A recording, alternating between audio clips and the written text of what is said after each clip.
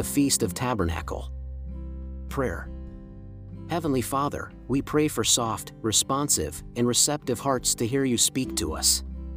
We pray for the transformation of our hearts and minds. In Jesus' name, amen. Setting. Jesus left Judea and came to Galilee because the Jewish religious rulers were plotting to harm him.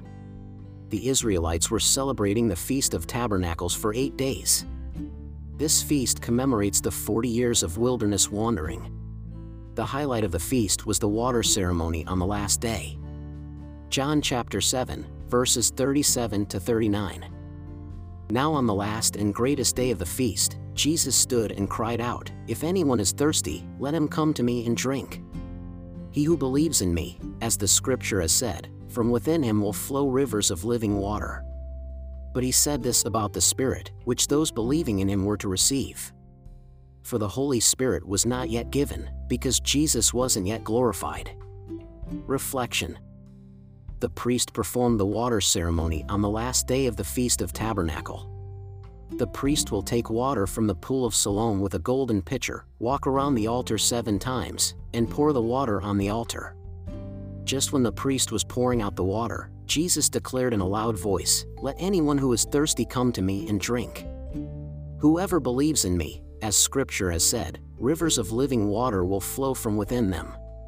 The Holy Spirit is symbolically represented by living water. Jesus is symbolized by the rock. The water ceremony was a profound way to remember the story in Exodus 17 verse 6. "Behold, I will stand before you there on the rock in Horeb, and you shall strike the rock, and water will come out of it, that the people may drink." And Moses did so in the sight of the elders of Israel.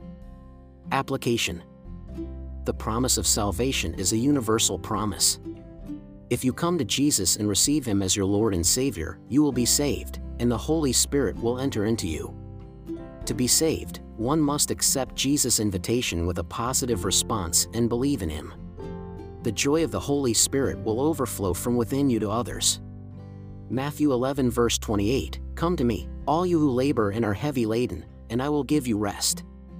Prayer.